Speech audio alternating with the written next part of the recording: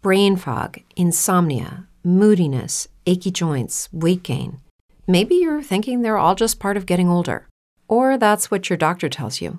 But MIDI Health understands that for women over 40, they can all be connected. Hormonal changes that happen during perimenopause and menopause are at the root of dozens of symptoms women experience, not just hot flashes. MIDI specializes in compassionate care for women in menopause. Their solutions are safe, effective, and FDA approved. Plus, they're covered by insurance. A convenient telehealth visit with a MIDI clinician can be your first step to getting personalized care. They'll tailor a treatment plan for your symptoms and health history, so you can get back to feeling great. 91% of MIDI patients get relief from symptoms within just 2 months. When your body changes, your care should too. Book your virtual visit today at joinmidi.com. That's joinmidi.com. The views expressed in the following program are those of the participants and do not necessarily reflect the views of Saga 960 AM or its management. At my signal, unleash hell.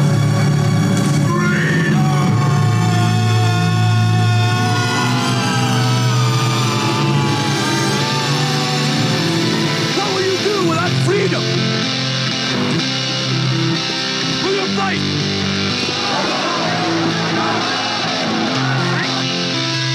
Greetings, welcome, happy Friday.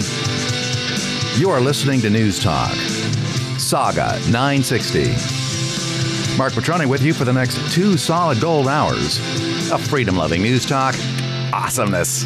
So very glad you could join us on this Friday edition, this UFO Friday edition of the Marc Patrone radio program. If you'd like to give us a call, we're always glad to hear from listeners just like you. 416-640-0200. Yeah, NDP leader Jagmeet Singh now says the NDP is not going to just rubber stamp the Liberal throne speech and budget. Well, remember, we've got a Liberal minority government in Ottawa. Well, that means that they have periodic confidence votes, okay? So that means this is where the government gets tested, in the sense that if they don't pass that test, they end up falling. The government falls, and then there's an election. And this is one of those times when it gets to table its budget and that table its throne speech. And so Jagmeet's point is, don't just think that you can count on us to just give you whatever you want, Justin. We're not going to just put out just because you want us to. I want some flowers, right? And maybe I want a little bit of romantic music, maybe some Barry White. Let's hear some music. Yeah. That's right. That's better. And I want some chocolate. And I want some flowers. We loved. That's right. We've shared love and made love. We're not going to just give it to you just because you want it, Justin. And you got to wear a mask too, just like Dr. Tam says. It's just not enough. Just to be safe.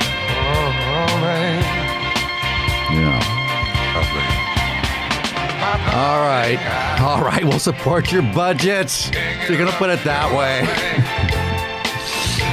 Oh, and by the way, we're broke. And by the way, we're polling 16%. And by the way, Jagmeet Singh's own seat is in trouble. If there was an election held today, that, according to the latest polls, buddy, that is just a reality. But he still wants to be talked into it. So let's put on a bit of a show for Jagmeet and pretend that he's actually putting up a fight when we know he's not. But the Toronto Star reporting Justin Trudeau's Liberals are confident they will avoid an election. Don't count on it, says Singh. Right. Anyway, Earth to Toronto Star, the Liberals want an election. Why wouldn't they right now? They're polling, 40%? They're pretending they don't. It's just part of this dance. It's all this kabuki theater. It's like being on a date with somebody. You don't want to appear overly eager to take it to the next level, Also, this story, the Trudeau government backing away from free trade talks with China. Just as Conservative Party leader Aaron O'Toole makes his tough on China policy kind of the centerpiece of his foreign policy platform. Is Trudeau's favorite form of government a Chinese-style dictatorship?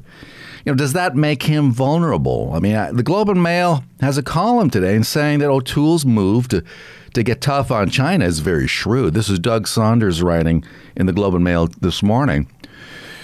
That's a political shrewd decision by Mr. O'Toole, since a wide swath of Canadians would appreciate a less tolerant approach to President Xi Jinping's regime.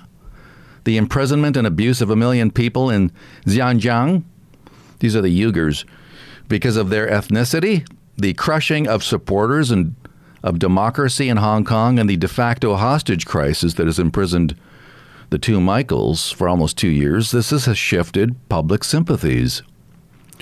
Writes Saunders, there's a sense, often well justified, that Mr. Trudeau has been slow to reflect those views. Well, remember, he loves Chinese dictatorship. Come on, man, stop pretending that he never said it. We all know he did. He told the he told Sun News, the late great Sun News. One of the best moments Sun News ever had was getting this out of them, that little bit of truth, right? That Justin Trudeau admires Chinese-style dictatorship. And if he admires something, well, it stands to reason that he could be trying to bring it here. Doesn't that make sense to you?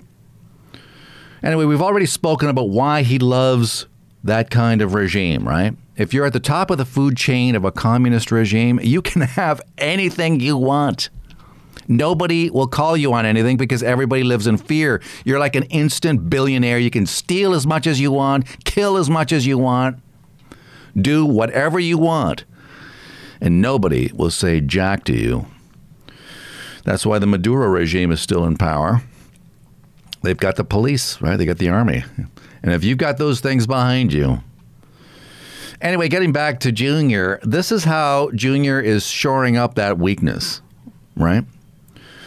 Because there's also this story in the Globe Mail, the Trudeau government setting aside a priority that once dominated Prime Minister Trudeau's bid to reset relations with China. This is this free trade discussion, right? So Trudeau is kind of pulling the pin a little bit, saying, you know what, maybe not. Maybe not. Maybe we're not going to proceed with this free trade discussion with China anymore. We're going to pull the pin on that. He knows he's vulnerable on that file. And so now we're saying, no, not so fast, China. We're not going to just be signing some agreement with you that quickly. Yeah, through talks have stalled. That, according to Foreign Affairs Minister François-Philippe Champagne, he now says a trade agreement with Beijing is no longer worth pursuing. It's not worth it. The quote is from Mr. Champagne, I don't see the conditions being present for now for these discussions to continue at this time. Really?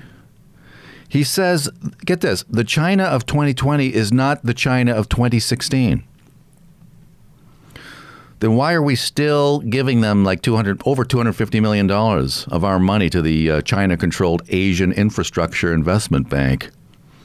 You remember Scheer was on this, and rightfully so. They said, look, why are we giving this money to that bank, which is controlled by China?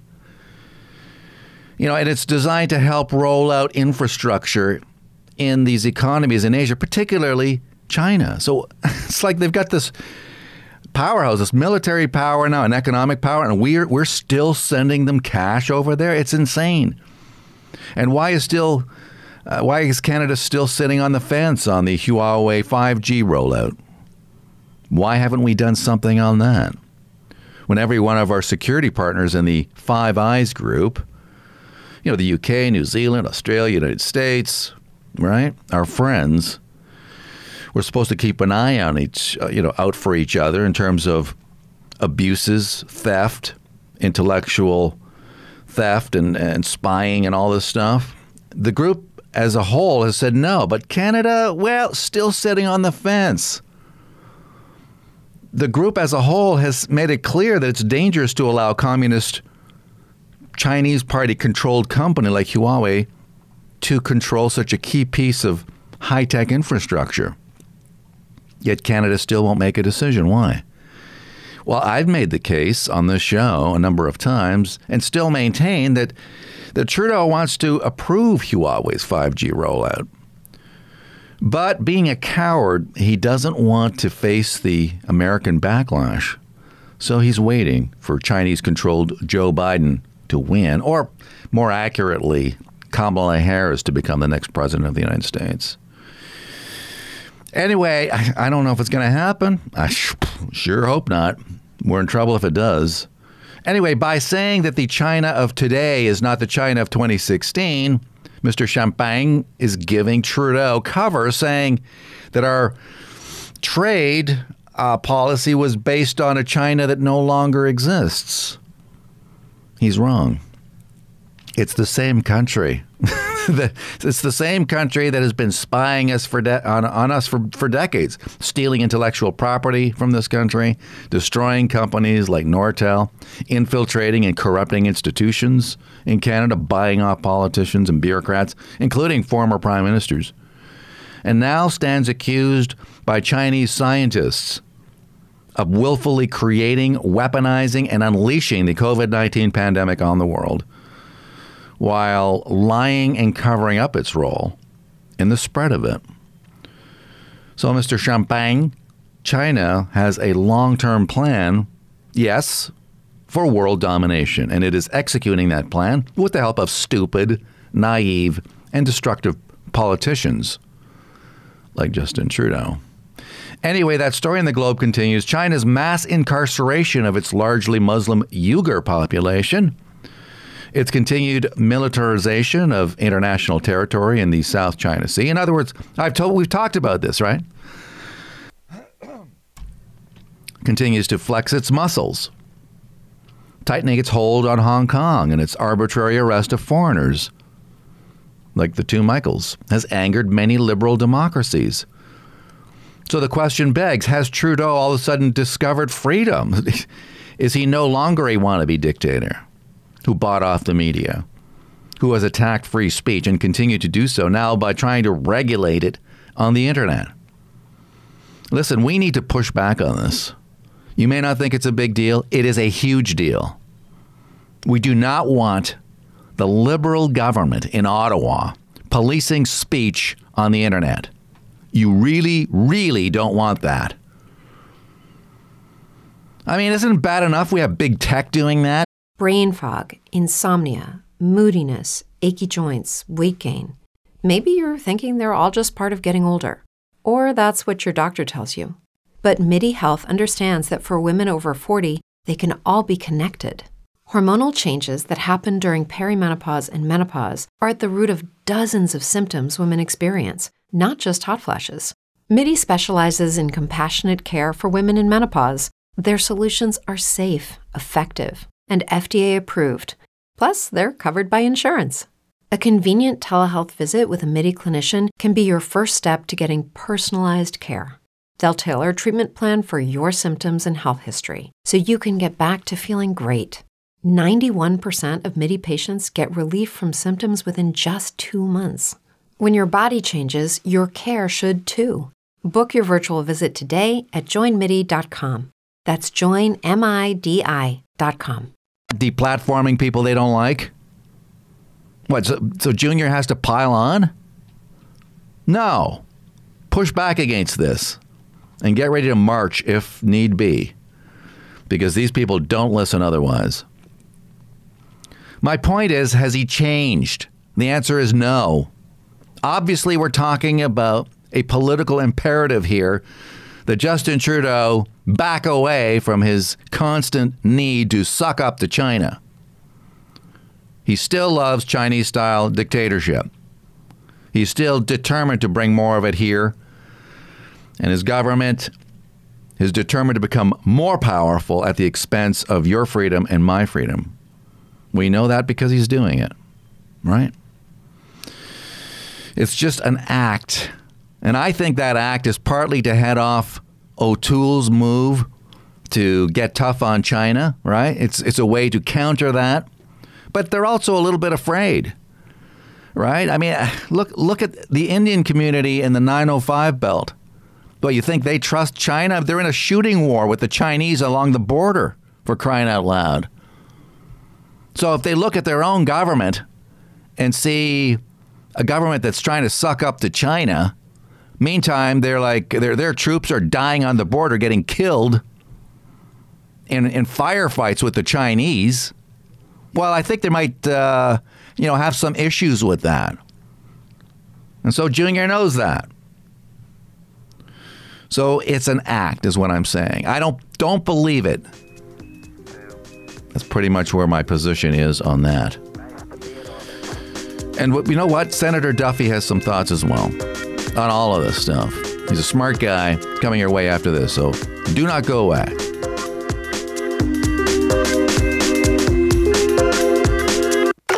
Stream us live at saga960am.ca.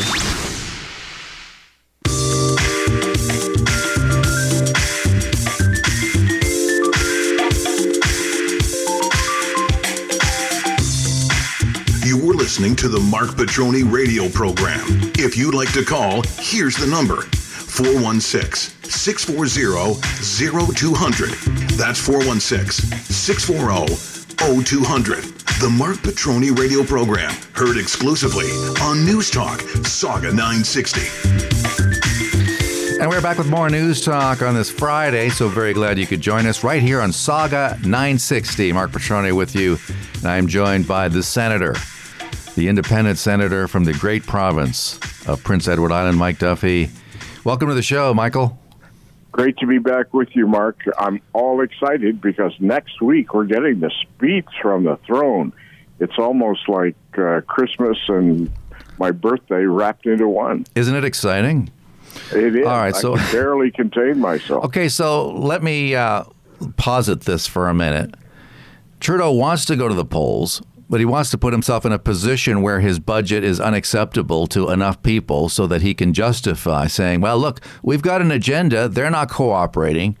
And so we've got to go. I've been strong-armed into an election I don't really want. And so he tables a budget with just enough stuff that the Tories hate and the NDP hates, and, well, the Bloc will vote against it no matter what. So what do you think of that theory? Well, I think that was the thinking going into the last week or so. But I think what we've seen in the last couple of days has changed things and may change things dramatically. I think that was the basic plan, was to put just enough in there that somebody would, the NDP would lose their courage and go for an election.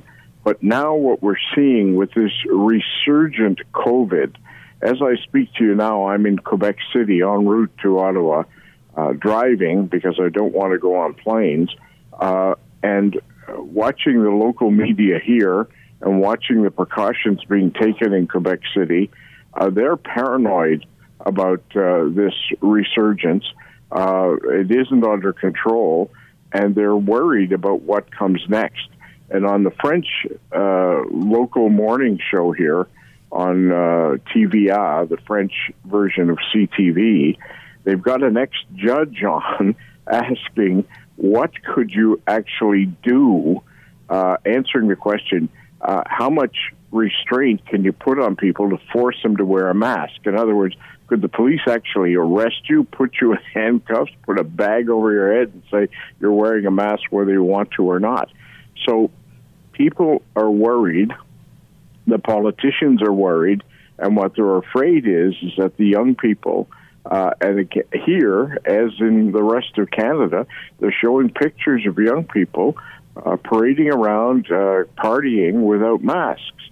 And so I think the fear now is, and this will be causing second thoughts in Ottawa, is that if we go to an election, we'll be blamed because people, what they thought was a flattening of the curve and a reduction in anxiety now seems to be ramping back up again. All right. So, meantime, we've got polls. Can you imagine in Canada, people, the French TV network with a judge, a former judge, a retired judge, saying, okay, explain to us, because the people are clamoring here in Quebec for something to be done about the recalcitrants. And the Premier of Quebec, François Legault, is extremely popular because in the same way as Premier Ford has done, he's saying, listen, we're not going to put up with this. You're endangering people, you're endangering senior citizens, and you're endangering the economy. So we'll see. I think we're in flux now. I think that people in Ottawa are having second thoughts about their plan. Yeah, well, it certainly would be terrible for the Liberals if they were somehow to engineer an election and then we saw a spike related to people going to the polls, and then it would sort of be, blood on your hands type of deal. And so they don't want to have to face the possible backlash resulting from a spike that could have been avoided. And so, meantime, though, we've got these polls that must be so tantalizing for the Liberals, where you've got, sizable sample sizes. Michael, you've seen this, that have the Tories trailing by 10, that have the Liberals at 40%, that have them up by 8% in, this is the campaign research poll that the Toronto Sun ran not long ago, and they're ahead huge in Manitoba, in British Columbia, in Ontario. Apparently the Tories are polling 16% in Atlantic Canada. And so it's, it must be awfully tempting for Justin Trudeau and company to try and push through an election that Canadians, he admits, don't want, but nevertheless, an opportunity does present itself, doesn't it? Yeah, absolutely. And you're right. The Liberal hallmark has been to exploit your popularity when you can and apologize for it later. They're just afraid of putting a foot wrong here because we're in territory we've never seen, at least not in living memory. And so will they be seen as making a grave error? And I think in the end, it'll probably come down to an election. But I think at the moment, they're sending signals, and this is what I'm getting through the various political apparatus, that they want to spend time gearing up for virtual voting. We heard some discussion of that the other day, so that you could have members of parliament and senators in their home areas and actual vote. So it'd be totally remote control. The Tories are opposed to that, because they say there are all kinds of security issues. How do you know who's really pushing the button? It's a further reduction in the democratic process. But that's what they're looking at now, so that your two options are go for an election now or try and find a way to go for the full term, so that you don't have you'll be able to have enough time to put the scandals behind you. And so those are the options A and B, and right now they're starting to feel out the option on virtual voting.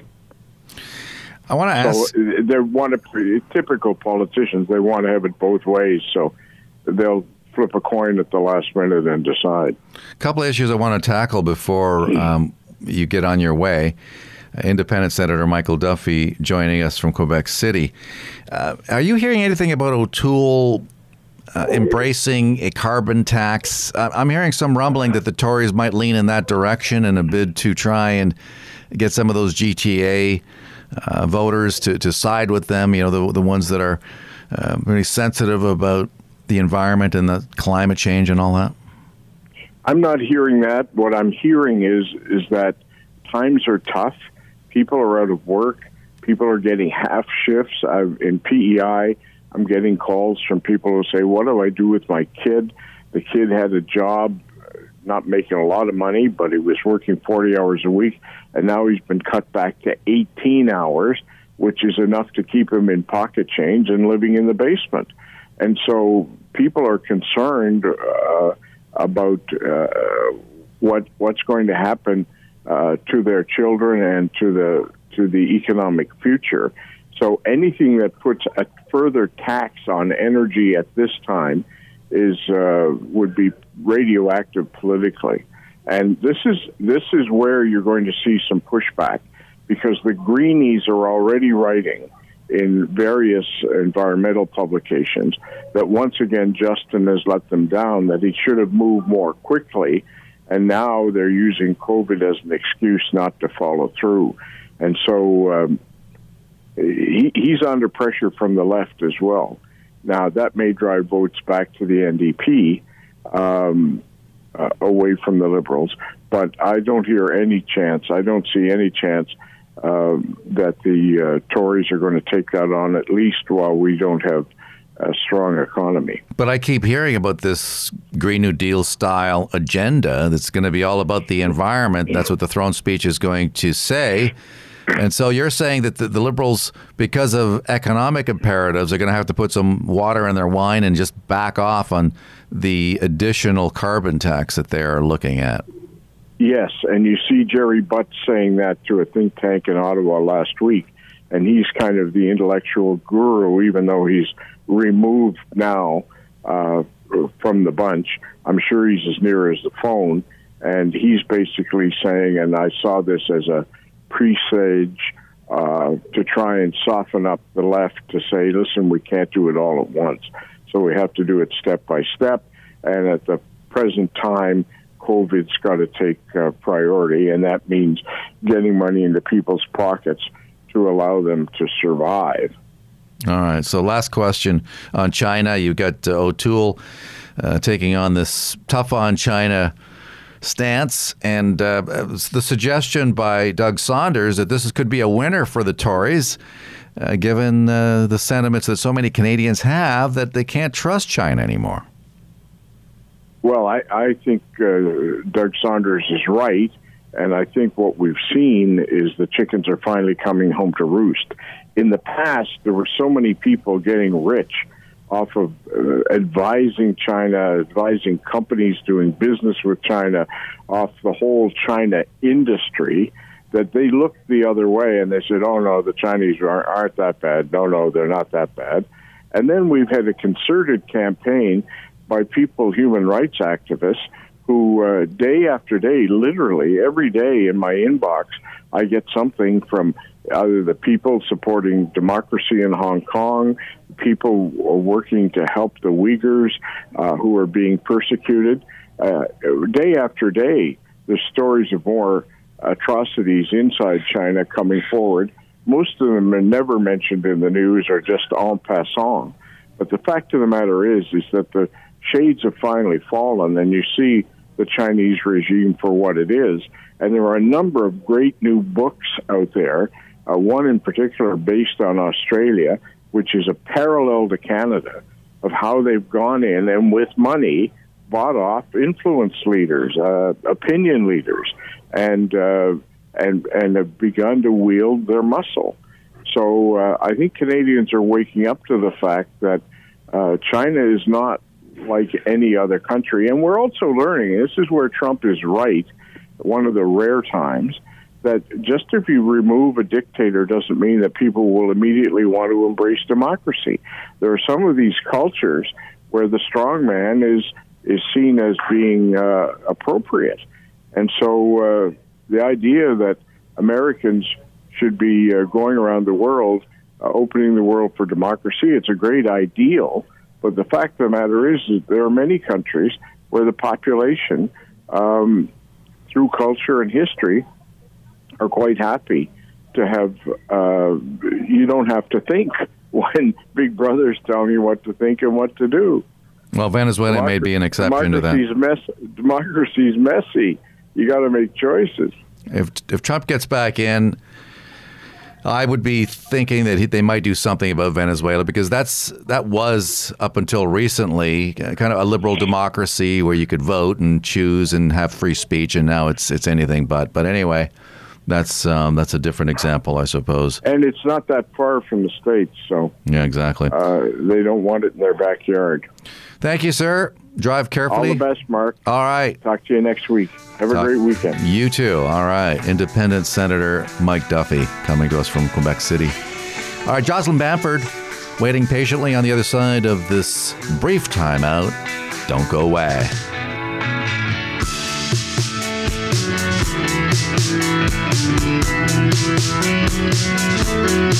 No radio? No problem. Stream us live on saga960am.ca. You're listening to the Marc Patrone radio program. If you'd like to call, here's the number. 416-640-0200. That's 416-640-0200. The Marc Patrone radio program, heard exclusively on News Talk, Saga 960. And we are back with more on Saga 960. Marc Patrone with you, so very glad you could join us on this Friday edition of the show. We have Jocelyn Bamford on the line. She is president of the Coalition of Concerned Manufacturers and Businesses of Canada.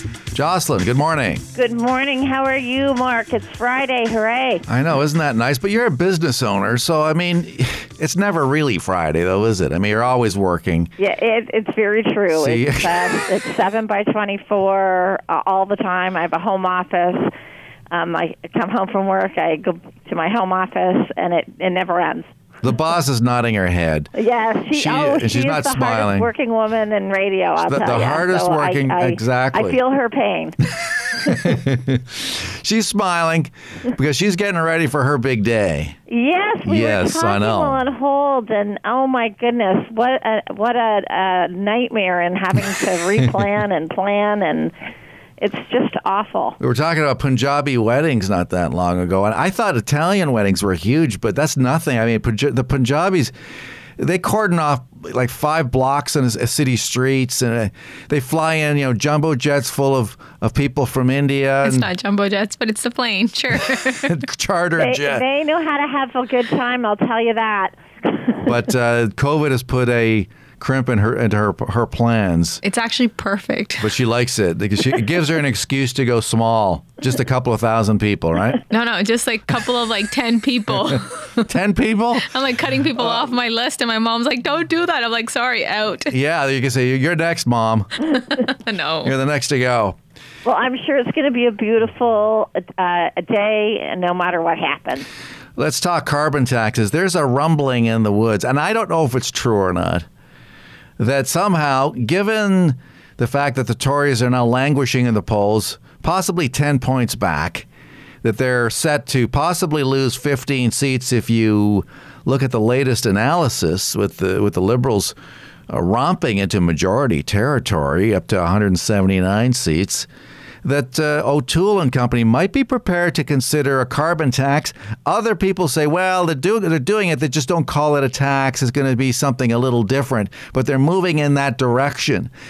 What does that make you think as somebody who may be considering voting Conservative in order to get rid of the Liberal Party carbon tax?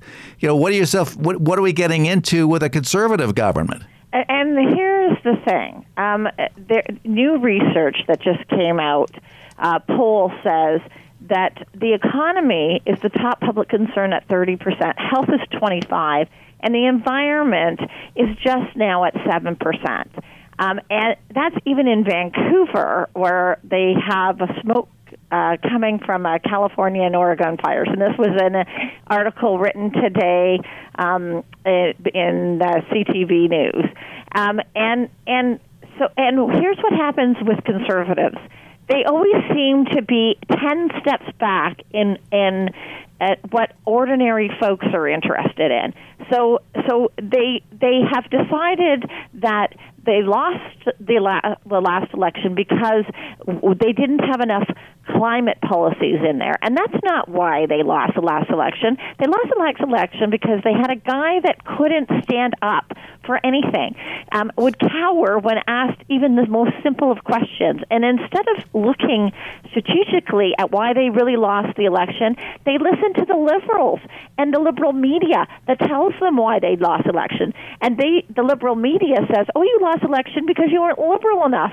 And that is absolute falsehood. They lost the last election because Their leader wasn't authentic. He couldn't sell a brick in a riot, and that is why they lost the election. It wasn't because they didn't support carbon tax. There is a groundswell of folks that are realizing that a lot of these carbon taxes are absolutely ineffective, and all they do is divorce us from our money, and they do nothing to help the environment. Canada is 1.4% of greenhouse gases. We could turn off all the lights. We could stop driving our cars. We could shut down every single piece of industry, and we are not going to have an impact on global greenhouse gases. But here's what we can do. We can take our clean, liquefied natural gas and export that to China, and we could do that if we got pipelines through, and we could help them come off coal. And that would have an impact on the world environment. And that's the story the Conservatives should be doing. Instead of listening to folks like Ken Bosencool, who write ridiculous articles that say, if you have a carbon tax, you will win the 905. No, you won't. 905ers are commuters. They feel the impact on their wallet. And Doug Ford won the 905 with an anti-carbon tax message. What the Conservatives need to do is learn how to get an authentic leader who could communicate effectively and get a better comms team, because their communication is horrible. Yeah, Ford proved that in the last provincial election in Ontario. He ran against a carbon tax, and he kicked butt. I mean, why can't the federal Conservatives do the same thing? But they're preparing. The federal Liberals are going to table a throne speech. We just spoke with Senator Duffy, who says, given the state of the economy, that the Liberals are going to have to put some water in their wine in terms of moving forward with a radical environmental agenda, the kind of thing that tends to devastate economies and would certainly devastate your organization. I mean, companies like plastics companies, for instance, and other manufacturers could very well be headed for greener pastures if a radical environmental agenda was tabled federally. But do you take any comfort in the idea that the Liberal government may say, well, given the state of things, we have to focus on COVID, so we'll back off on plans to completely overhaul the economy? Well, and they're doing that because they looked at the polls and they've realized that it's a dud. And here's the thing that I don't understand. Conservatives have an amazing opportunity right now. People want to bring back manufacturing. They understand the vulnerable position we have put ourselves in by offshoring our masks, our gowns, our gloves, our ventilators. And they don't want to have that happen again. So if the Conservatives could just run on, we're going to bring back manufacturing, we're not going to tax manufacturers to death, we're not going to have terrible policies. And all they need to do is point to the failed green energy policy in Ontario. And what happened with the green energy policy in Ontario? It drove up electrical bills, not only for the residents who had to decide between heating and eating, and it drove businesses out, because businesses relocated to the United States and saved millions or $500,000 to over millions of dollars in cost of electricity, and they didn't have to pay carbon tax. So they just have to point to that failed green energy policy, which, by the way, they promised would bring on all these green jobs. And what happened is we gave companies hundreds of thousands of dollars in tax incentives to start up these solar panel and wind companies, and then what happened is they ended up going bankrupt or offshoring their manufacturing, and all those jobs were lost. So we paid for jobs that we never saw materialize. And so just point to that failed program in Ontario and highlight to people how much it's going to cost you. So how much is it going to cost you? Check out the clean fuel standards that's coming down the pipe. So if you take your carbon tax that you have to pay on your heating your home, your natural gas, the clean fuel standards is going to be a carbon tax on a carbon tax. So you can anticipate tripling that cost for the tax, and that will be huge. And who wants to see that cost during a pandemic where people are losing their jobs? So you've got clean fuel standards, you've got this whole move to green energy, you've got the destruction of our natural resources, you get programs and projects that people have proposed that would put good-paying jobs for Canadians all being canceled or scuttled, and then you add this plastics ban. They're moving to declare plastics as toxic. if plastics were toxic, why would we wrap our food in it? And that is going to suffocate our plastics and our petrochemical industry. There will be nothing left. And so I encourage listeners to just go and Google GDP of Canada, look by industry, and look at the where the money comes from in our industry. Our second largest GDP contribution is manufacturing, and our third is the resource sector, and the Liberal government wants to destroy those two sectors. And that is not hyperbole. That is absolutely what's happening with all of these additional taxes. It's driving companies either out of business or to the United States. And then the one last thing I also urge Canadians to understand is the profit margin in Canadian companies, the perception is, by most people, it's around 34%. The actual net profit margin of most companies, and remember in Canada, 92% of all companies are 100 people and below, is somewhere between 1 and 7%. So if politicians, because a lot of them don't understand economics, think that there is a giant money tree just because you're a business owner in your backyard and that they can pile on these costs that will absolutely absorb any profit. They are putting businesses out of business and they are costing jobs, and that is what the Conservatives should be talking about instead of chasing after these ridiculous programs that do nothing for the environment but just cost us money. Last question. We've been hearing that the Ford government is going to be taking steps to try and bring down the costs associated with energy, and companies like yours could benefit from some of those changes, possibly related at dealing with these horrifically terrible contracts that were signed by the previous government, the Liberal government, with some of these wind and solar guys, which we're stuck with right now. But the government is looking at taking steps. We've been hearing about it. Have you heard anything about the movement by the Ford government to try and deal with these issues? Well, we have to get competitive energy costs. Our electricity costs in Canada are the highest in North America, or in Ontario, are highest in North America. The Class B industrial user, which is most of, again, the small to medium-sized businesses, are paying between 28 and 32 cents a kilowatt hour. The going rate in North America is between 4 and 8 cents. And what's the majority of that cost? The majority is the global adjustment charge. And the global adjustment charge is what the government used to pay for all these wind and solar contracts. So people got 90 cents a kilowatt hour, and they got them for 20 years, and they got them whether or not they produced energy. And it's unfair to burden your manufacturing, your small to medium-sized manufacturing, with these costs. And a lot of the previous Liberal government and the federal government seems to saddle up with very large corporations. They get all these tax breaks. They get a Class A industrial rate. And who pays for them? The small to medium-sized business.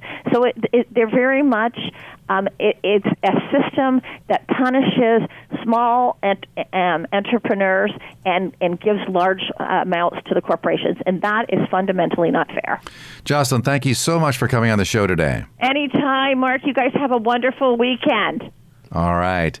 Jocelyn Bamford is president of the Coalition of Concerned Manufacturers and Businesses of Canada. We'll be back with more News Talk right here on Saga 960 after this.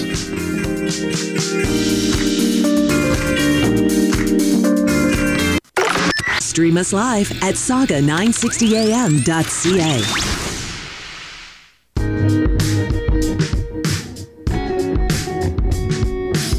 You're listening to the Marc Patrone radio program. If you'd like to call, here's the number: 416-640-0200. That's 416-640-0200. The Marc Patrone radio program, heard exclusively on News Talk, Saga 960. And we're back with more News Talk, so very glad you could join us. We are 10 minutes away from the latest edition of UFO Friday with William Pullin. He's going to be coming to us from San Antonio in the great state of Texas. I'll have a quick look at the markets, but first we have Darko on the line. Darko. Hey, how you doing? Excellent, thank you. What's going on? Yeah, just thinking, they're going to have 10 people per bus, are they now? And if you go on a flight, you're going to only have 10 people on a flight. Like this restricting people having 10 people gathering indoors. But it's okay to take a flight from Toronto to Vancouver with countless number of people on there, or to ride a bus across town where there is no social distancing. That's all fine, right? Nobody ever gets sick that way. Yeah, I mean the hypocrisy is unbelievable. So you're not. Well, people are worried about a surge, and there's some suggestions that it's coming. It has happened in the UK. We've seen the numbers go up, but mind you, the testing is up as well. Well, I found something interesting when you were talking to the London Calling. I forget his name now, but Graham Elson. Graham, right? Yeah. That the number of deaths seems pretty low. That's right. Right? So, that's right. Like, I don't know what's going on there. Well, maybe because a lot of the people who are vulnerable are dead already. I mean, I know it sounds bad. It sounds really grim for me to say. I mean, I'm not sure, right? You know, we talked about issues that happened in our long-term care once all this stuff started happening, and they were becoming increasingly more short-staffed for whatever reason, right? We can go into that. The story is that Ontario is rolling back gathering limits in some areas of the province, and also implementing new fines for people who host and attend large gatherings. And we heard a push to get tougher in Quebec as well. But the Premier Doug Ford did announce that yesterday. This comes as the province reported 293 new cases of COVID-19. Infections in Ontario have been on the upswing since mid-August. Ford said that starting today, Ottawa and in Toronto and Ottawa and Peel region, that's where we're based, gatherings are now limited to 25 people outdoors and 10 people indoors. And those new caps do not extend to places such as restaurants, movie theaters, banquet halls, gyms, and convention centers. And, of course, public transit and anything air flight, which I guess is regulated by the federal government. But, yeah, I just find it really, like, you know, when it's a private thing, it's different than when it's something that the government wants to keep up and going. They get to do what they want, which has always been the case, right? They basically have carte blanche to just make some laws, put it through their legislature or parliament, and they get away with it, right? There's definitely a lot of frustration about this. Let's have it strictly across the board. You know, if I went to a restaurant, I remember being in Hamilton at Black Forest Inn, and so part of the restaurant has booths, and part of them have tables. So where there's tables, they space them out accordingly to fit 6 feet or more, even, it seemed.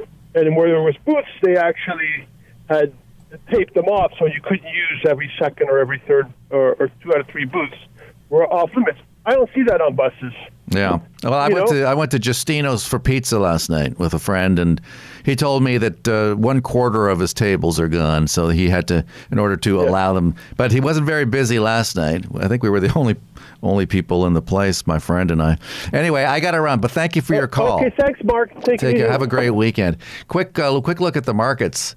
The Dow is down 122 points, so I'm hearing that a lot of the billionaires, a lot of the rich folks are dumping stocks like crazy, and I think that's kind of being reflected a little bit in terms of what we're seeing in the stock market. NASDAQ also down 6 points. All right, we got Rio on the line. Quick call, Rio. What's going on? Oh, too much, Mark.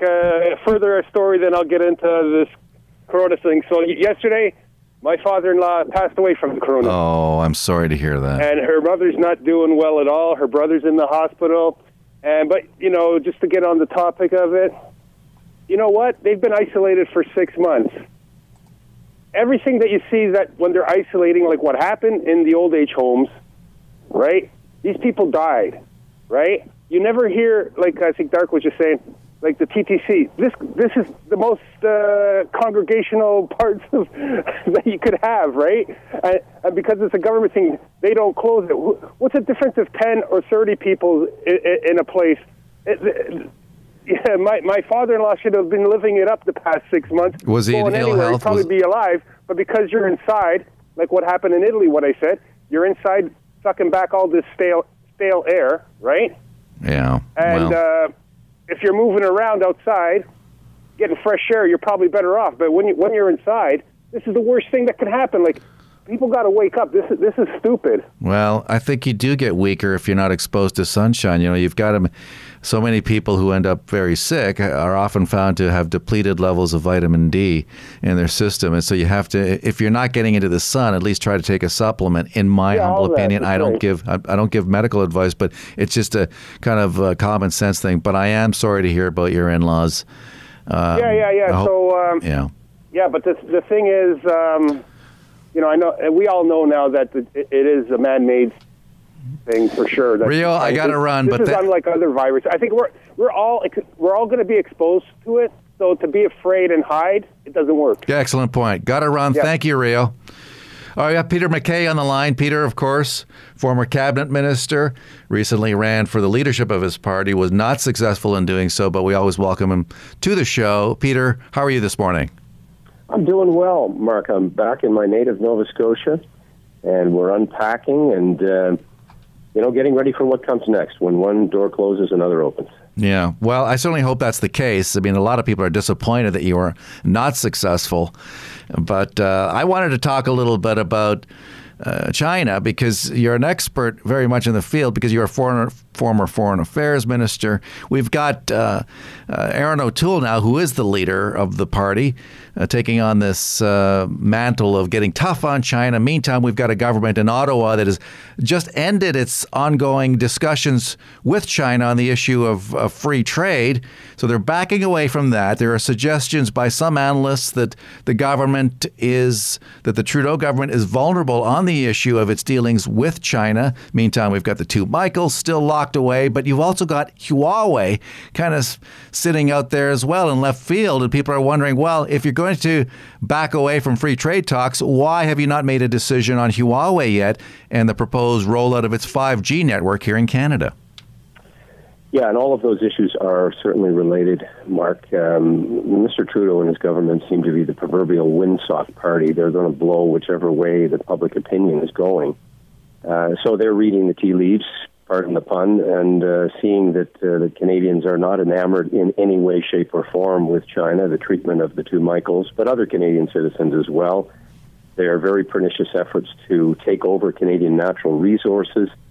Meanwhile, back in their own country, their treatment of Uyghurs, Tibetans, Falun Gong practitioners, they're menacing India at their border, building islands in contested waters in the South China Sea, and generally through the Belt and Road Initiative trying to buy up the infrastructure of neighboring countries in the world. So there's a lot to be concerned about. I think it's an understatement to say that the Prime Minister has been extremely naive in his belief that somehow he was going to bring China around to his point of view on human rights and women's rights and LGBTQ rights and religious freedoms. He entered into his time in office with perhaps a view that was held by his father, that somehow China was going to be more Western-leaning in her orientation. That simply hasn't panned out over decades.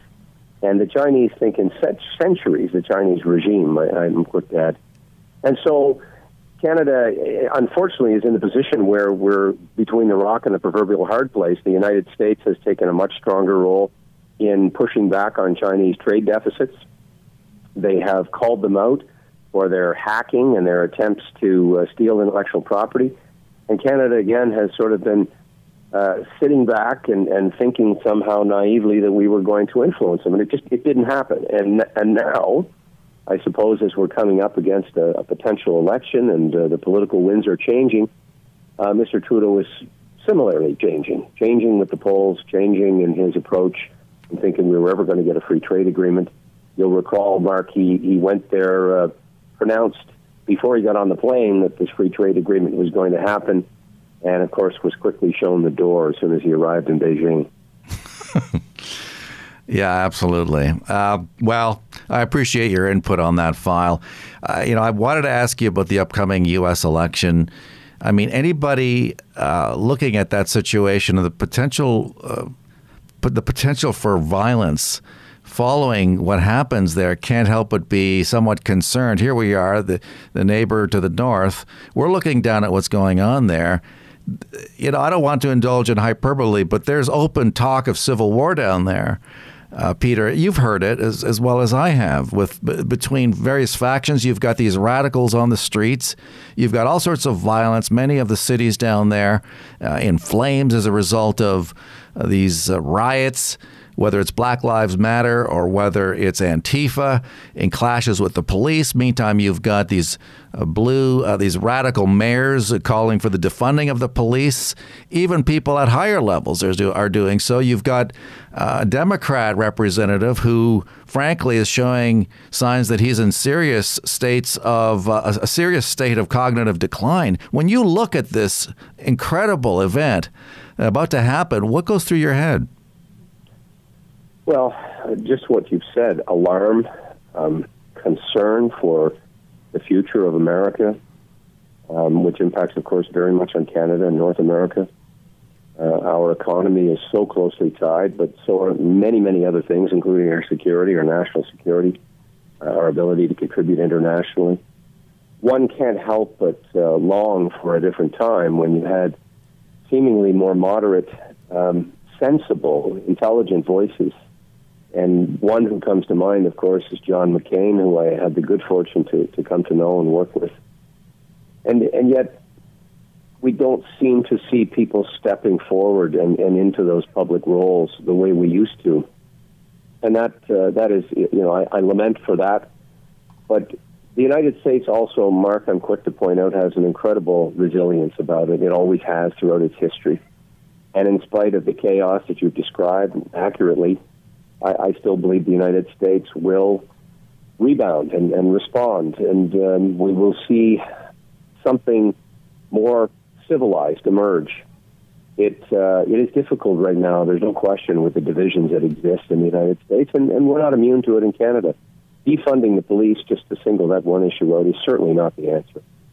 It's certainly not going to assist in bringing about a better sense of who they are and how their communities have to work together.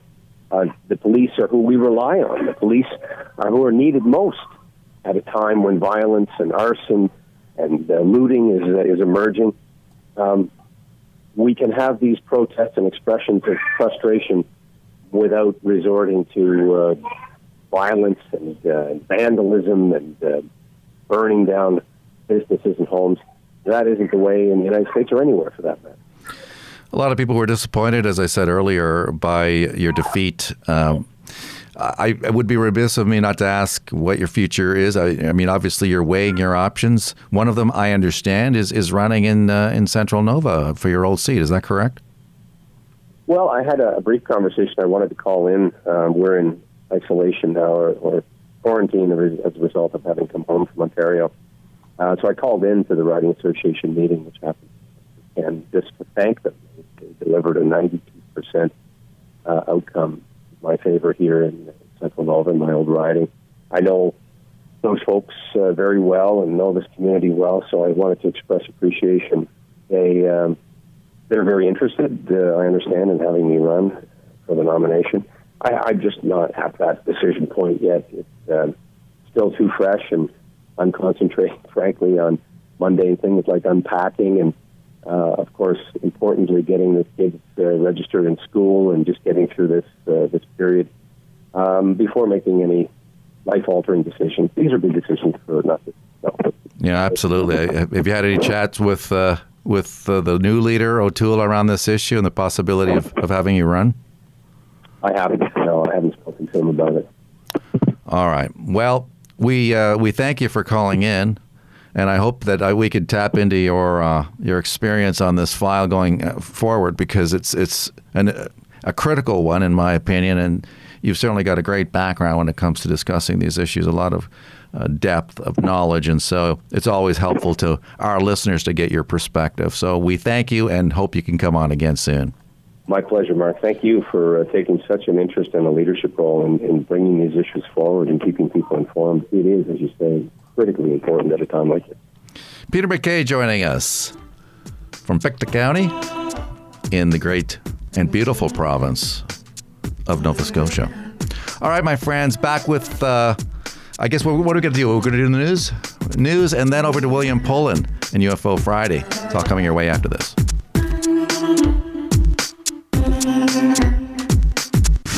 The views expressed in the following program are those of the participants and do not necessarily reflect the views of Saga 960 AM or its management.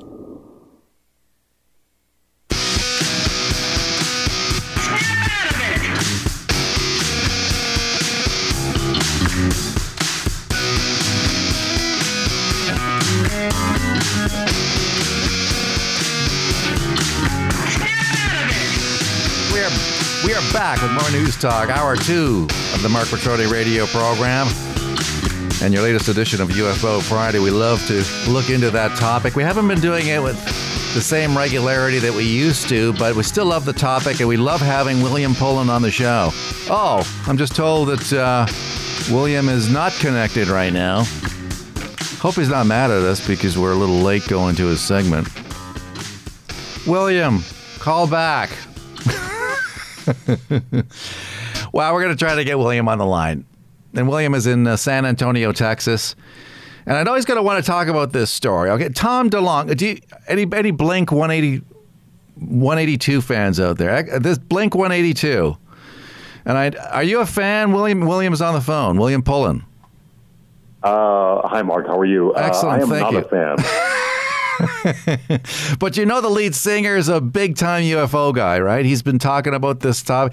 He's got a new show, I guess, that he's been talking about things like moonwalkers, a mysterious 1940s crash. Well, I don't know. We know about Roswell, of course. And he says this is a story in The Guardian, and what Donald Trump and Boris Johnson dare not reveal. The suggestion here, William, according to Mr. DeLonge, is that these two world leaders are not telling everything they know about the UFO file.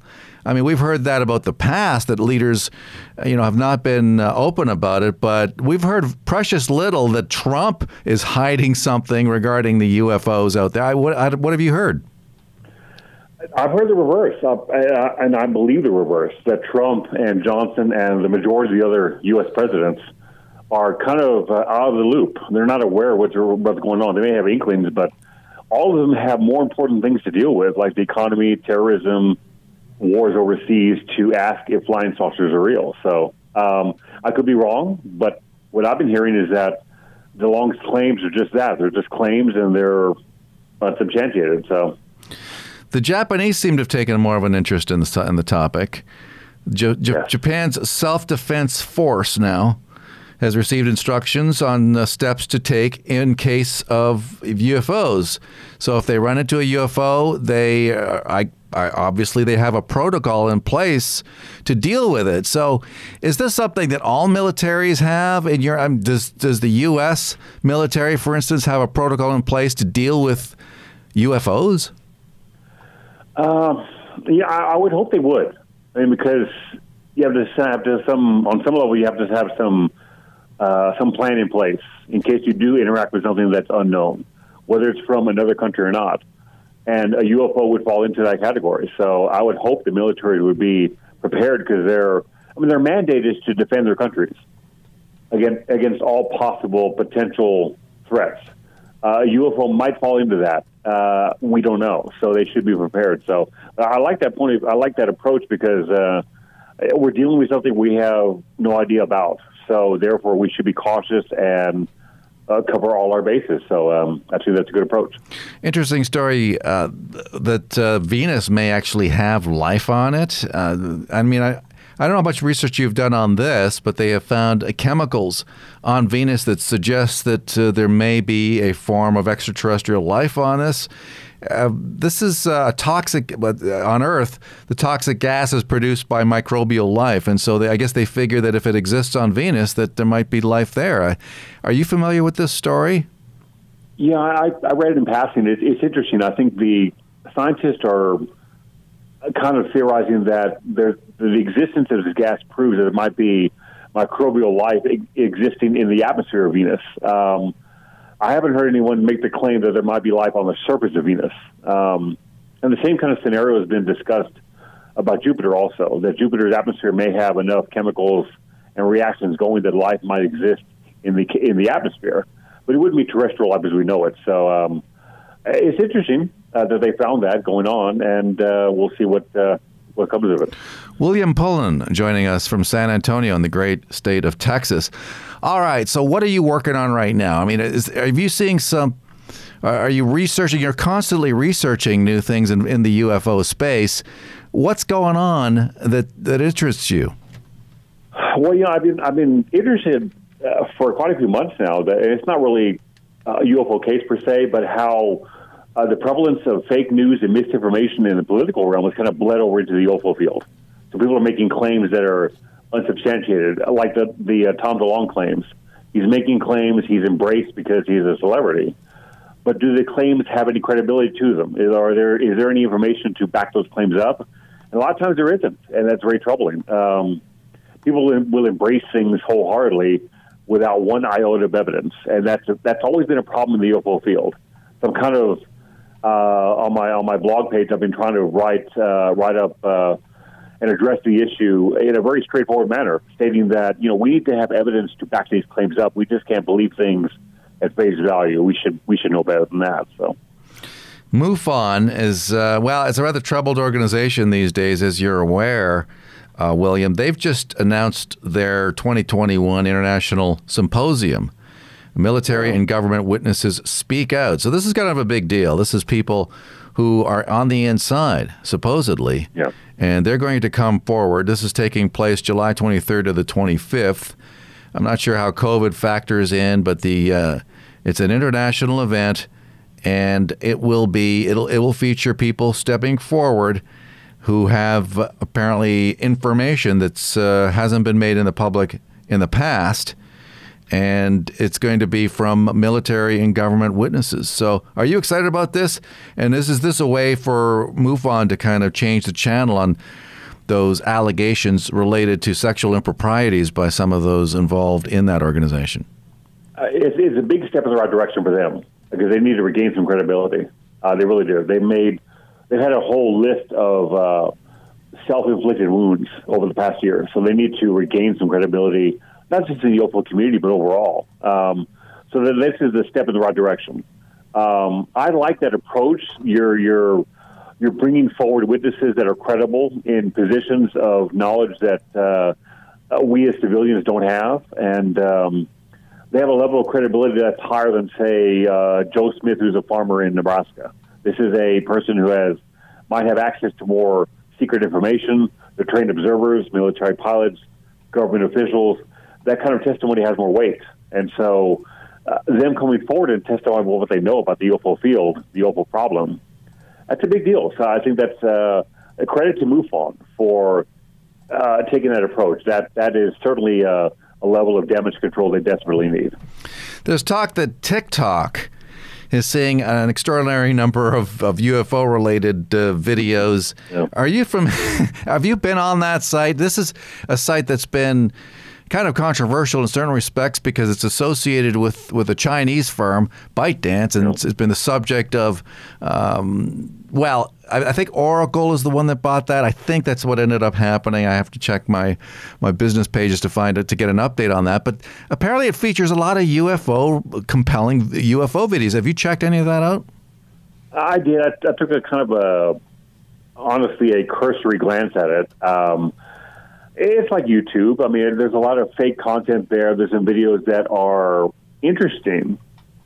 But again, the vast majority don't hold up after some level of scrutiny, meaning an image analyst, a professional, will take a look at the videos and be able to tell that they are a blimp or an aircraft or simply a light in the sky that's probably most likely a comet or a planet. So, but they're out there and they're embraced by the community. But, it's another platform to post things, but as to what percentage actually show anomalous objects, like YouTube, I would think a very small percentage, but it's interesting. There was one posted on Monday showing what many users believed was a UFO in New Jersey. Mm-hmm. I'm just going to read this is a story in Insider.com. Rather than aliens, though, people were probably just seeing a Goodyear blimp flown to capture aerial footage of an NFL game. Yes, that's exactly what it was. Yeah, it was embraced wholeheartedly by the UFO community. It was. It went viral. You heard people on the video stating the aliens are coming, we're being invaded, mixed in with a good amount of foul language. And that has nothing to do with the claim, but it was interesting. Again, the videos were such low quality that you could not make a definitive declaration about them because of the lack of quality, the lack of details. But they immediately jumped to aliens. And to me, that's the biggest problem is that when we examine this stuff, we should look at the more likely explanations first before we get to the exotic. And some cases that are really thought-provoking do suggest the exotic on occasion, but the vast majority don't. And this was clearly a blimp. But despite that, there are still people that are sticking to their guns and saying alien. That speaks volumes. Yeah, well, you see it constantly on TV, no matter what goes on. There's the History Channel, Ancient Aliens. Yeah. It was all about the aliens, if you're going to build... William, thank you so much for coming on the show today. Thanks, Mark. Take care. William Pullin coming to us from San Antone in the great state of Texas. Quick time out. And then, 8 minutes from now, Miles Kristan is going to be joining us with his take on the latest in the U.S. election campaign. Never boring, I'll give him that. And quick time out. Don't go away.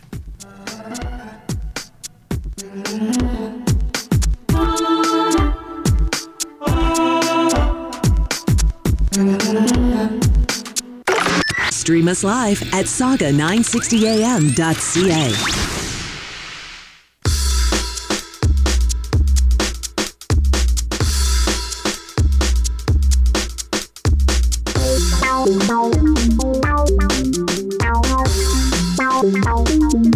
You were listening to the Marc Patrone radio program. If you'd like to call, here's the number. 416-640-0200. That's 416-640-0200. The Marc Patrone radio program, heard exclusively on News Talk, Saga 960. And we're back with more News Talk, so very glad you could join us on this Friday edition of the show right here on Saga 960. Well, I don't know how it is, but CNN has figured out that COVID will only spread at Trump rallies, but will not spread in BLM, Black Lives Matter protests. You know what? And it reminds me of something that happens. It's an interesting phenomenon. You'll see people gathered at a news conference. Miles Kristan joins us, by the way, from near Madison, Wisconsin. Miles, maybe you've seen this. So you'll have, say, 4 people gathered behind the microphone. They'll all be physical distancing. They'll all be wearing microphones. One of them will step towards the microphone, and even though there's people around, they'll take their mask off so that they can be heard. And I think it's because microphones kill the COVID-19 virus. I don't know what you think about this possibility here, but so rather than having a mask on, maybe I can walk around, just have a microphone in front of my face, because as soon as I become immune to either... This is going to be way out of left field, but actually that kind of reminds me of when they supposedly found the passport of one of the 9/11 hijackers amongst the rubble in New York City. It's like, okay, so the planes just, evaporated, all this stuff evaporated, but a passport survived perfectly. Okay. Yeah, that reminds me of the magic bullet on the back seat. The magic bullet theory that shot pristine. Kennedy, for those who don't know, and shot multiple other people in the vehicle. Exactly. It hit like it stopped in midair at one point, did a U-turn, or did a U-turn, 90. Stopped at a 7-Eleven, had a big gulp. And the killer was just discovering this pristine bullet right there. There you go. There's proof that it was fired from the Texas School Book Depository. Now, if we're going to talk about the hilariousness of there's really nothing funny about COVID, but what we go and say, okay, shame on these people, but not these people for the way they act when in regards to COVID. I mean, yeah, you're right, and. I don't think people should be having indoor rallies. I personally don't think people should be having rallies. But, yeah, if you can have a rally, do it outside. I think we've come to see that being outside's a little safer in regards to all this stuff. But, in Madison especially, it's like every time a group of Christians or conservatives get together, it's like, oh, shame on them. Oh, but these Black Lives Matter protesters are having a cookout, at the Capitol Square or outside of a government building or at the mall. And it's like, okay, food service is a very difficult thing, and they're all, doing more regulations on food service. And yet, a bunch of people who have no license to do that in the first place are like, oh, we're going to have a cookout, or, oh, we have protests with a few thousand people. Let's all get pizzas. And people are so dumb when it comes to some of this stuff. But finally, Nancy Pelosi, I guess, has come out and said something about, this is violence. We don't approve of violence. But I want to hear Let's hear CNN talk about this. It was a panel discussion about COVID. Tuesday, the Trump campaign communications director, Tim Murtaugh, talking about the impact of indoor rallies on the spread of COVID versus outdoor protests for the Black Lives Matter movement. Just listen to this from Mr. Murtaugh. If people can protest in the streets by the tens of thousands, if people can riot, if people can gamble in casinos, then certainly they can gather peacefully under the First Amendment to hear from the President of the United States. I hear the casino point, but to the protests outside versus indoor rallies, what is your take? I think it's important for us to, as public health experts, to lead with the science. And the science tells us that this is a virus that does not discriminate. It doesn't care why it is that people are gathering, but it does care about the conditions under which they're gathering. So outdoors, much safer than indoors. Wearing masks, obviously much safer than not wearing masks. And I also, in this case, would distinguish between the behavior of the participants while at protests versus rallies. At protests, many people are aware of the risks and are doing everything they can to reduce that risk, versus at many of these rallies we're seeing people going do you believe that? Yeah, it's those rioters throwing bricks at cops.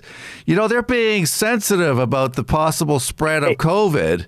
If you got 10,000 people and 5,000 of them are wearing masks, but of the 5,000 wearing masks, they're having it on their chin most of the time, not covering their face, and they're all taking the mask off to, scream and chant into megaphones. I mean, chanting is really not a good idea right now, right? Because, you're yelling, you're screaming, you're putting saliva into the air.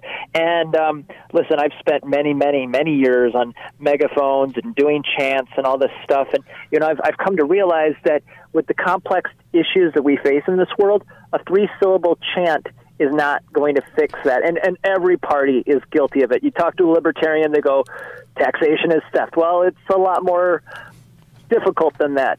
Conservatives love to yell the build the wall stuff, and immigration's more complex than that. And then you've got now BLM people, saying, defund the police. And it's like, the funding of police issue is much more complicated. If you defund the police, you're just going to probably increase civil asset forfeiture, and cops are probably going to, find other ways of getting the funding they need. It's like if we defunded the CIA tomorrow, do you think the CIA would still have some sources of income? I can probably think of a few, and complex issues need, real solutions, not just chants.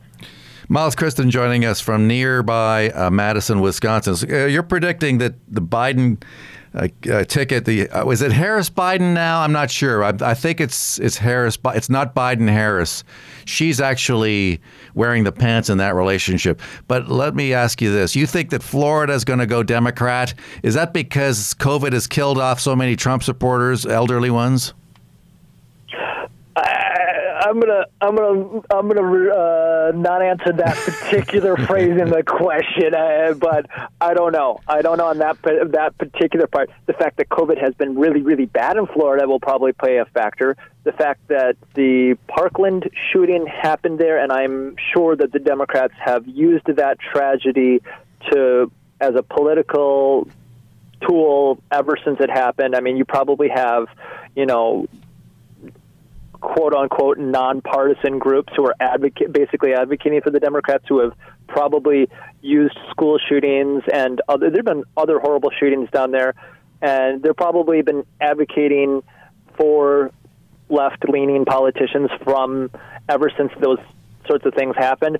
So you have the shootings, you have the COVID, and then keep in mind, Obama won Florida in 2008. I believe he may have lost it in 2012. I know Obama lost some of the states in 2012 that he had won in 2008, and he was actually one of the only presidents to actually be reelected with less votes and less electoral votes. But you got Bloomberg now throwing $100 million into that state. Now, then again, Bloomberg says he's going to do something, doesn't necessarily always do it. He said he was going to pay all those staffers up and through beyond his own campaign, and he's not necessarily doing that now. But $100 million, even if he throws in $80 million, that's still a lot of money. So I think they could flip Florida. But, if you don't get Pennsylvania or, a handful of other states, Trump still wins. Let's hear Biden yesterday at the CNN town hall. Let's hear what he had to say. If the president had done his job from the beginning, all the people would still be alive. All the people, I'm not making this up, just look at the data. Look at the data. And then we're now being told there's going to be I pray to God there's a vaccine tomorrow that could be available to everyone. First of all, once a vaccine is made available, and you know this well, once it's made available, it's going to be... All right, so there you go. If Trump had done his job, nobody would have died of COVID in the United States. I mean, that's of course, people would have still died from it. What percentage, what numbers? I mean, I think Trump had major failings, but I also think that this is a problem bigger than just Trump or, the politicians or, either party. I mean, if the Democrats had been in, they would have screwed up too. They probably just would have screwed up in a different way. And there's so many things that could have been done from the beginning of this. I mean, I'm not one necessarily for restrictions and so forth, but, there could have been some restrictions on your cruise ships. And, really the universities had a responsibility to tell their students that if you screw up and you do stupid, irresponsible stuff, like, the kids in Kentucky or whatever that had the quote-unquote COVID party, and then hundreds of them got sick, and these flats and sororities, like universities should have told their people, if you're acting irresponsible, you can be kicked out of school. And employers should have done more. I have said this all along, that the insurance companies in the United States could have done a lot more to advise people about being responsible and what policies they want to see from their customers and so forth, especially in regards to companies, and the travel between, say, a place like Wisconsin and Illinois. I mean, there's so much more that could have been done, and it's strange because you think 10, 15 years ago they were writing out scenarios, especially after 9/11 when we had the anthrax issue. I mean, we had all this stuff on the books about what to do in a serious situation, and you had Trump do what he did. You had a lot of Republicans follow suit, and you had a lot of state Democrats who didn't want to do anything. There's so much that wasn't done by politicians because they answer to this corporation and this lobbying group and this lobbying group, and it's a huge failure far beyond just Trump.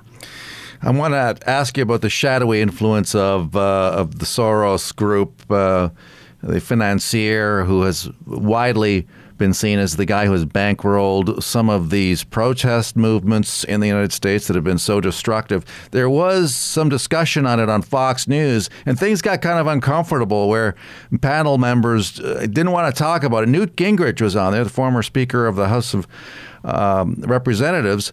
Let's hear a little bit of that exchange. Pro-criminal and overwhelmingly elected with George Soros's money, and they're a major cause of the violence we're seeing because they keep putting the violent criminals back on the street.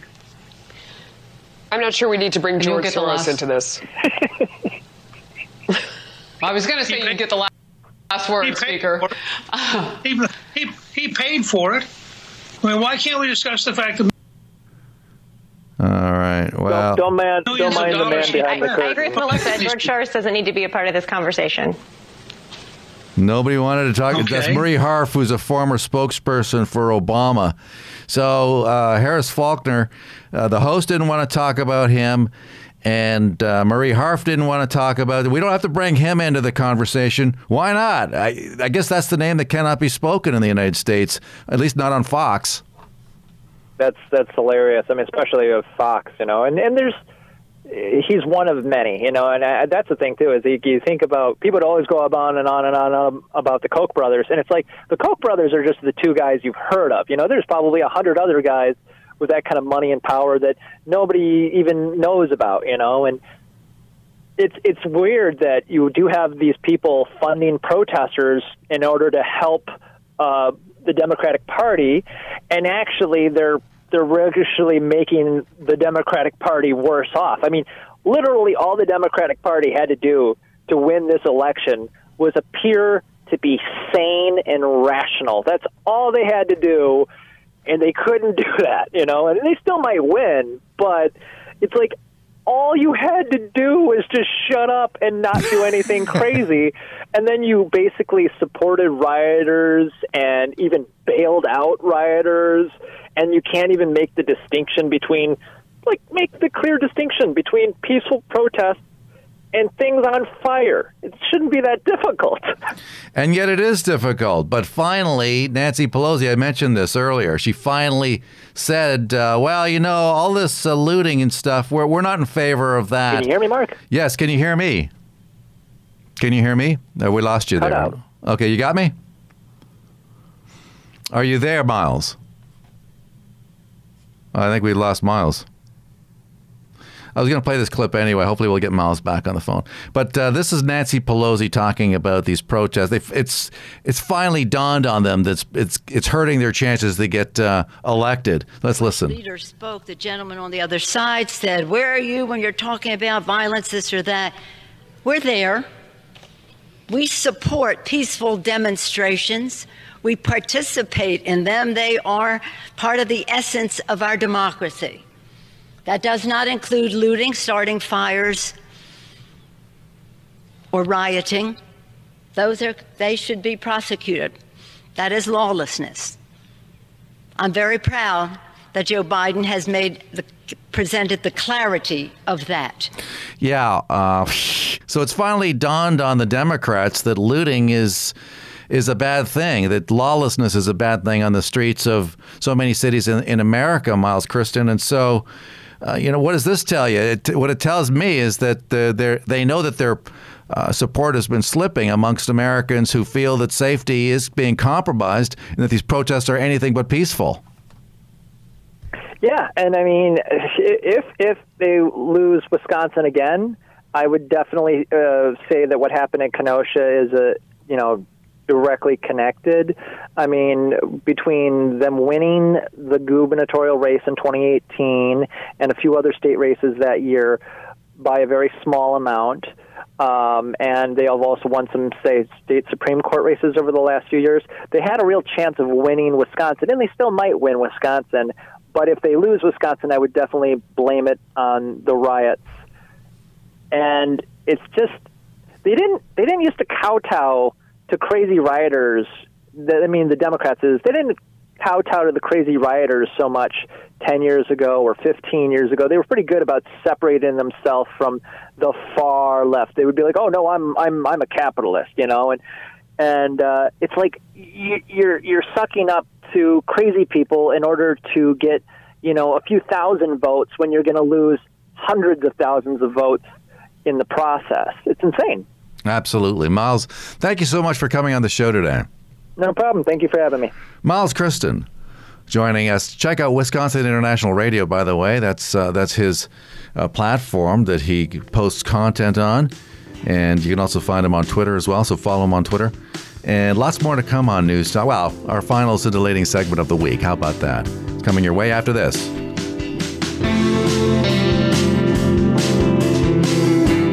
No radio? No problem. Stream us live on saga960am.ca. You were listening to the Marc Patrone radio program. If you'd like to call, here's the number. 416-640-0200. That's 416-640-0200. the Marc Patrone radio program, heard exclusively on News Talk, Saga 960. Well, singer-songwriter Van Morrison now coming out. Many of us know Van. Great musician. He's come out and attacked the fascist bullies in anti-lockdown protest songs. That's right, the Irish singer-songwriter Van Morrison, been around for decades, has released 2 new protest songs railing against the pseudoscience surrounding Chinese coronavirus and accusing the UK government of being fascist bullies disturbing our peace. No more lockdowns, no more government overreach, no more fascist bullies disturbing our peace, sings Van Morrison. No more taking of our freedom and our God-given rights, pretending it's for our safety when it's really to enslave. Wow. So this guy hasn't been I mean, I don't want to be cruel, but Van, it's been a while since Van Morrison has done something that I would describe as particularly compelling. It's been a few years. So the fact that he has come out now and said this, I think is brilliant. Good for him. And there's been some tweets about it. All these credible artists, and here's Van Morrison, need to stop spreading misinformation. So they're pushing back against him. And so the lefties are not happy with this. Van Morrison probably need not worry. First, he has the fire support. That's how it's just okay. So he's the fiery support. Okay, so Oasis's singer Noel Gallagher apparently has come out. He recently declared mask regulations to be quote unquote bollocks. Can we say bollocks on radio? I would think so. If I was going to play the Sex Pistols. All right. Anyway, so he's called it bollocks, and also some of the Stone Roses frontman Ian Brown. Stone Roses, another band, big band in the 1990s. What does he say about it? He says it's also the same thing. So he's not happy as well with these so-called fascistic measures taken in the UK.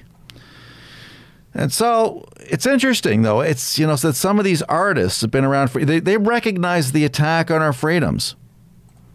And so I think that's a great thing. I think they have found something new to protest about.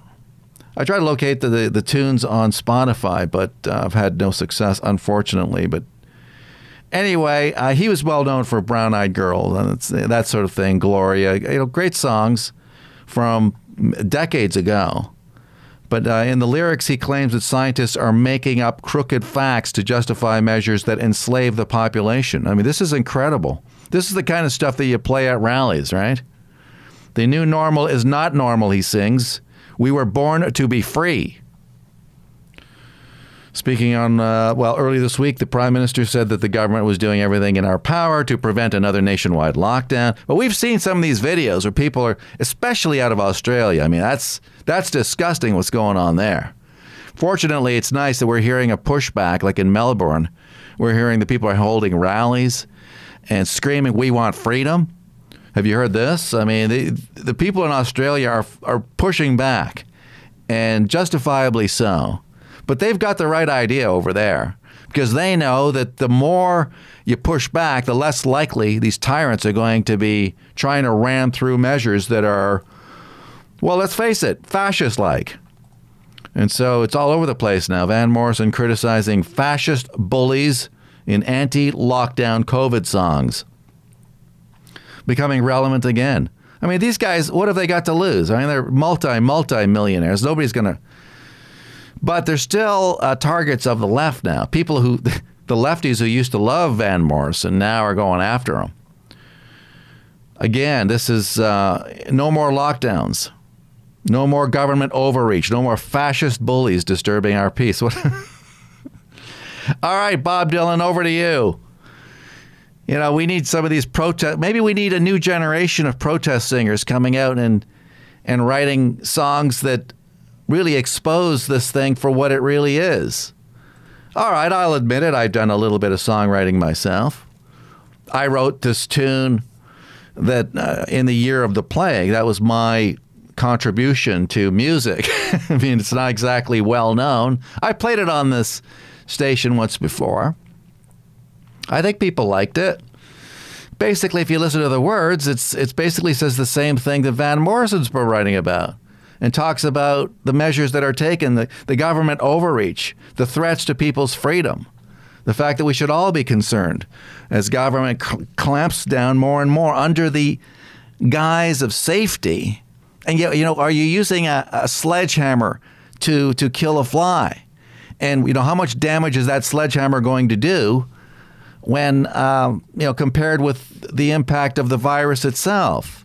Actually, Trump made that point as well early on. He said, at what point does the cure become more dangerous than the disease itself? I mean, certainly it's tragic and people have died and you can't change that.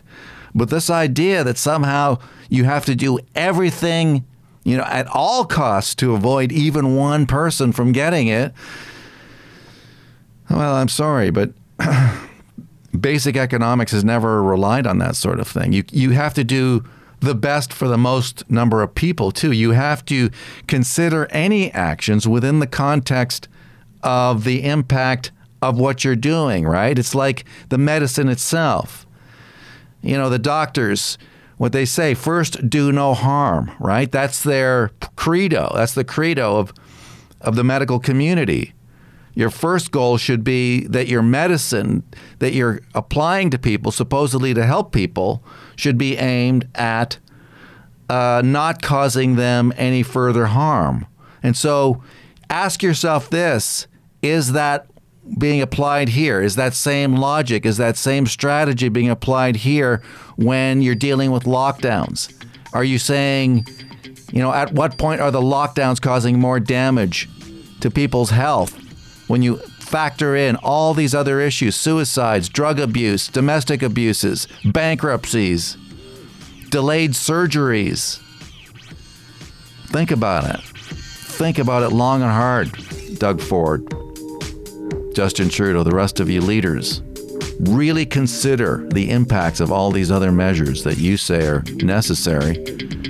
What damage are they causing? Anyway, my friends, thank you so much for tuning in. On behalf of the entire team here at Saga 960, including the boss, Jyoti Panu, and our great family here, thank you for listening. Really appreciate this. And let's do it again next week. Have a safe weekend. Have a great weekend. We'll see you then. Bye-bye for now.